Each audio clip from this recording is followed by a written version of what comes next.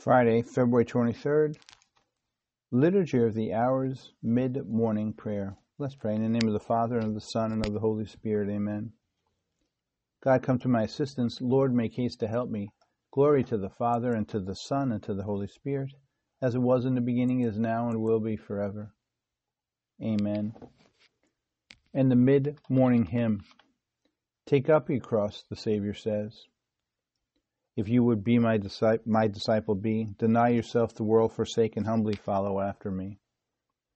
Take up your cross, let not its weight fill your weak spirit with alarm. His strength shall bear your spirit up, shall brace your heart and nerve your arm.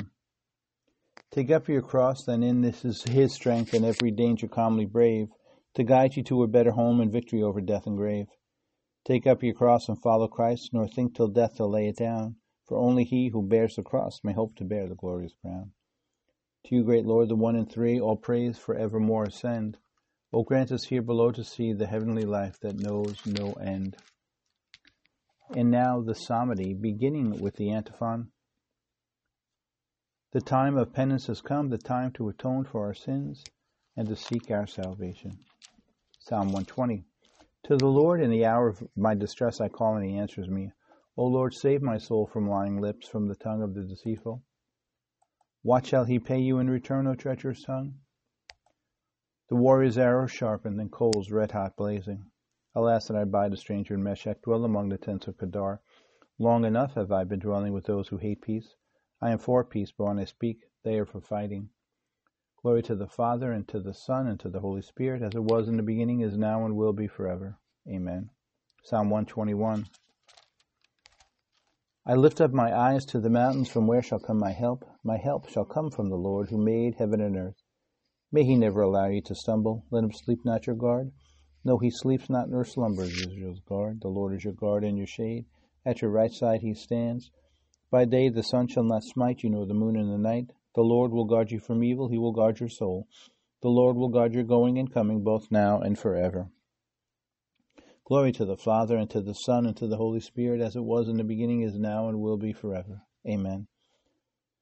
Psalm 122. I rejoiced when I heard them say, let us go to God's house. And now our feet are standing within your gates, O Jerusalem.